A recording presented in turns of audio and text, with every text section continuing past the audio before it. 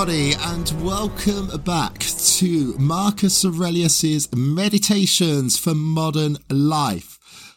It's bloody brilliant to be here with you again, doing another episode, and I believe we are up to Book 3, Passage 6. And guys, please, as I've had some more since the last episode and last time I was recording one of these, keep the messages coming. If this show has helped you out in any way, shape or form, please do reach out to me. You find me on social media, Ads Fitness, but also, as important as anything, is to keep rating and reviewing the show. Ultimately, it's those ratings and reviews which not only mean the world to me when I see them, but have also enabled the show to grow, to show up on other people's sort of playlists and what have you, or suggestions, and therefore enables me to be able to help more people than I currently can at the moment. And of course, the idea of this, as is pretty much most of my life, to help as many people as I can. And on that brings us nicely on to the passage, which, as I say, is from Book 3, and it's Passage 6. If you discover in human life something better than justice, truth, self-control, courage, in short, something better than the self-sufficiency of your own mind, which keeps you acting in accord with true reason and accepts the inheritance of fate in all outside your choice, if, as I say, you can see something better than this, then turn to it with all your heart and enjoy this prime good you have found. But if nothing is shown to be better than the very God that is seated in you, which has brought all your impulses under its control, which scrutinizes your thoughts, which has withdrawn itself, as Socrates used to say, from all inducements of the senses, which has subordinated itself to the gods and takes care for men, if you find all else by comparison with this small and paltry, then give no room to anything else. Once turned and inclined to any alternative, you will struggle thereafter to restore the primacy of that good which is yours and yours alone. Because it is not right that the rational and social good should be rivaled by anything of a different order, for example, the praise of the many, or power, or wealth, or the enjoyment of pleasure. All these things may seem to suit for a little while, but they can suddenly take control and carry you away. So you, I repeat, must simply and freely choose the better and hold to it.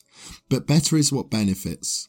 If to your benefit as a rational being, adopt it. But if simply to your benefit as an animal, reject it, and stick to your judgment without fanfare. Only make sure that your scrutiny is sound. A fairly lengthy passage, but again, quite a beautiful one. One that I was quite excited to get onto actually, when I saw what was coming up, after recording the last episode.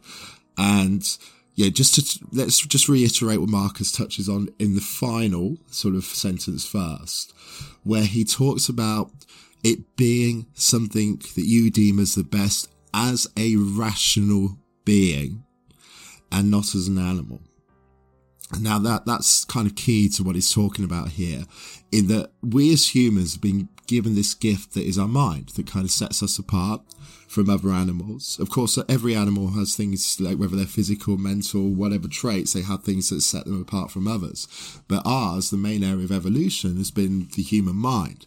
And we're fortunate that that's evolved to an extent where we can think rationally. We don't just sort of chase what could give us pleasure, or what could give us, or avoid what could give us pain in any moment. We can actually think of a wider concept, greater cause, i.e., you're dieting. You use this analogy a lot, I know. The dog will just run and have the pizza. He doesn't know that it's dieting, or what for, okay? Unless you knew the pizza was immediately going to make it ill. Now, as a human, we can think, well, that's actually going to hinder the work that I've been doing or focusing on in my long-term objective. Okay, so try to actually apply that to all aspects of life.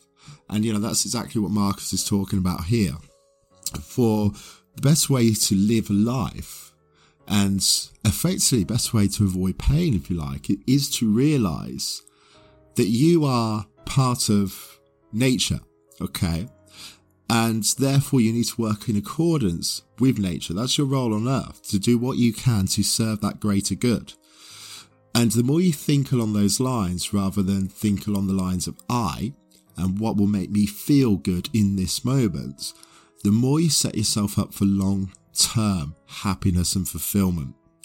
Because any pleasures that we chase, you touched on towards the end as well, any of the pleasures that we chase, whether that be the praise of other people, if we're doing something, we like to think we're doing something for good, but really we're doing it for the praise of others, then that satisfaction will wear off because we're going to need that praise again from somewhere.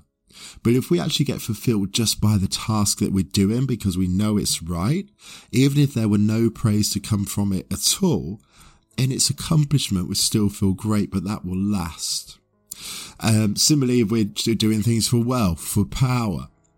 Now, of course, I've touched on in other podcasts about like humans subconsciously fighting this hierarchy that we've created in society by means of being in the optimal place to survive. The more physically fit and healthy we are, the more money that we have, the society that we live in dictates that sets us up in a better place for us to survive and for our families to survive.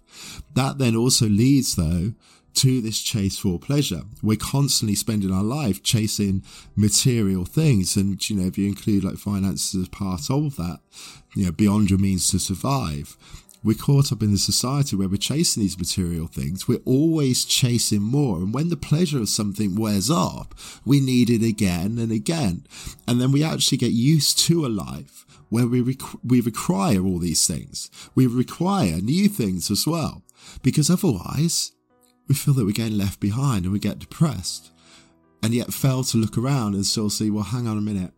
I have more things here than any man who's lived over, from 100 years ago and the thousands of years before that since the start of humanity has ever had access to. But we still want more naturally. Now, if you spend your time and your life with your own thoughts, examining yourself and almost make decisions as if you were your own advisor. Because as humans, we all have memories. We all tend to let those memories influence our future thoughts and decisions. And that's because those memories will often have an emotional link with them. For example, we know that picking up that new car brings a smile to our face. We know it feels good to sit there and drive it because we've been conditioned to think that is what feels good. Sometimes, of course, there's the adrenaline side of things as well.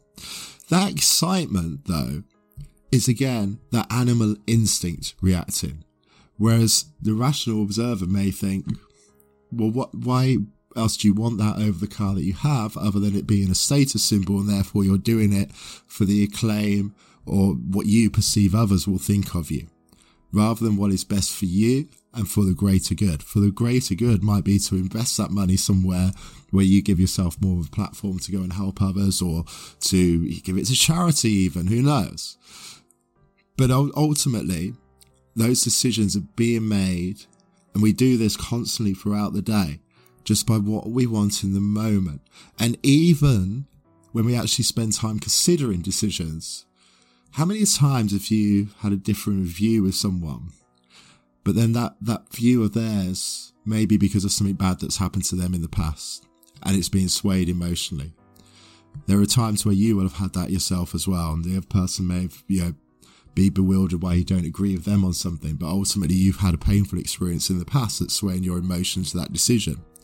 The more we can become conscious of those previous experiences affecting our future thoughts, the more that we can learn to rationalize our thoughts, because we're aware of those obstacles that are trying to divert that thoughts process through our brain before we take the action. Now, if we were to look objectively with no emotional bias to a decision, are we doing what is right? Are we doing the thing that will make us feel most fulfilled at the moment that we die? Because I'm pretty damn sure if you laid on your deathbed thinking I cured cancer, you'll feel a hell of a lot better than laying on your deathbed thinking I had Ferraris and yachts. Now consider that. Consider what is best for you in the long run? What gets you excited that doesn't rely on material things? What excites your mind? And what can you do with the tools you have and the mind you have to help improve the lives of others? Guys, thank you very much for listening. I've got something special coming up soon. I think it's going to be the next episode, actually. First time we're actually going to sort of deviate from the method, if you like, of these podcasts, because I'm going to be interviewing Donald Robertson, who is the author of How to Think Like a Roman Emperor, a book on Marcus Aurelius. He's also just setting up a new modern version of Plato's Academy in Athens as well. So we're going to have a chat that I'm sure you guys will really, really love. So keep a lookout for that one coming soon. Thank you, guys.